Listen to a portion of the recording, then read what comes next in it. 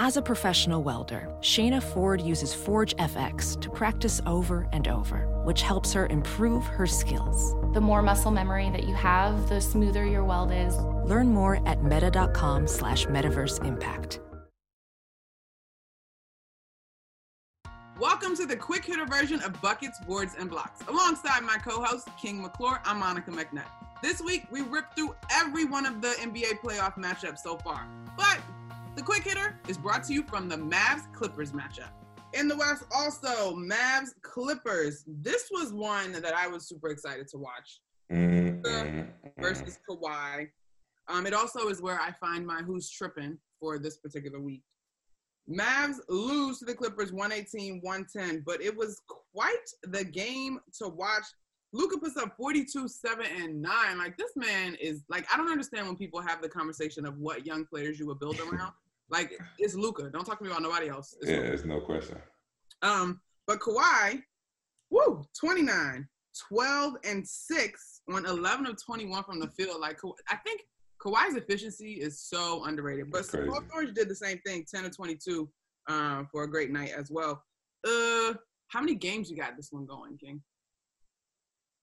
7. You think? 7. Because here's my thing. Before we get into your Who's Tripping, here's my thing. With Porzingis, I think the Mavs take game 1. I think it's closer, but I'm not sold that they actually take it. I think they take, because it was close without Porzingis. Oh. It was still a ball game. But with Porzingis, because honestly, if you look at the Mavericks roster, you have Luka, Porzingis, major drop off into like role players. You got Seth Curry, you know what I'm saying? Role player. True.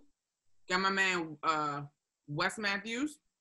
Wes Matthews not on the team no more. No, oh, he's not? It's Tim Hardaway Jr., your boy. Oh, my bad, I mixed them up. Sorry. Another role player. Who else? Maxi Kleba. I like him. Super role player. Super role player for sure. Yeah, I mean, there's nobody to really counter. I'm saying there's nobody. You don't have a second option to go to, which is why I think the Mavericks are one piece away. They need a third option. And they're one piece away from being a championship caliber team. All right, real quick. Who's tripping? The refs. I'm just over the refs. That's why Porzingis was out of the game because of technical foul call. 2 techs, he got ejected. The second tech after which Morris brother plays for the Clippers and which one plays for the Lakers? I think that was Markieff for the Clippers. So Keith gets an altercation with Luka. KP, as he should, swoops in, going cape for his captain and his leader. Guys, Marcus is on the Clippers. Markieff's on the Lakers. Marcus. Okay. No, they look very similar. They look just alike. Very similar. All right, so Marcus, mixes it up with Luka. KP decides to cape, as he should, because that's your leader. Second technical foul. My problem is the first technical foul was because he was demonstrative after a call that he disagreed with.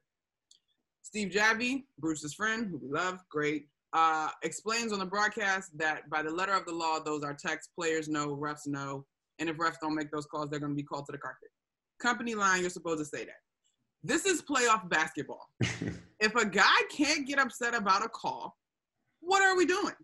I don't know if it's extra quiet in the bubble, so there's heightened sensitivity to these things, but it's ridiculous. I have said since the restart, the techs have been flying entirely too easily. Someone who works in the league office and actually counts the techs shared with me that by number, the techs are not up. It's just that we have a larger volume of games over a small amount of time, but it looks ridiculous. It's a bad look for the league. I think they got to do something. No, I agree with you. I think that that was bogus, especially the first one. Because, I mean, everybody knows, like, if you're in the heat of the moment, you hoop, Monica, you're in the heat of the moment in the NCAA tournament, you're going to get upset. It was a clean block. First and foremost, you shouldn't have called a foul. You shouldn't have called a foul in the first place. It's a clean block. So, of course, you get upset. And for him to react like that, that's not a tech. I mean, the second one, yes, you can give him a tech for that. Cool. The first one, not a tech. Even the second one is questionable. But the first one, you just don't do that because then you ruin the whole game. 100% agree. I think we had Ronnie Nunn, who was a fantastic official for years and years in the league, on the pod, King, before you joined us. My dad is a high school official. Out at Summer League, I sat next to Joey Crawford and chatted up about officiating. There's the letter of the law, and I think there's a spirit of the law.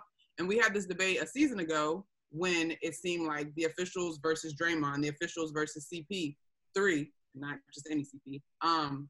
I think that there has to be some communication and there has to be some wiggle room. Like, these guys are competing at an elite level. But if you're talking to them, if there's mutual respect, maybe that instinct to fire off my whistle because of the textbook rules can be quelled a little bit, and you go with the flow of the game. I don't know, Bruce. Maybe we're the young people mad at the refs, but to me, it's just a bad look. You know what I think is playing into this a little bit too?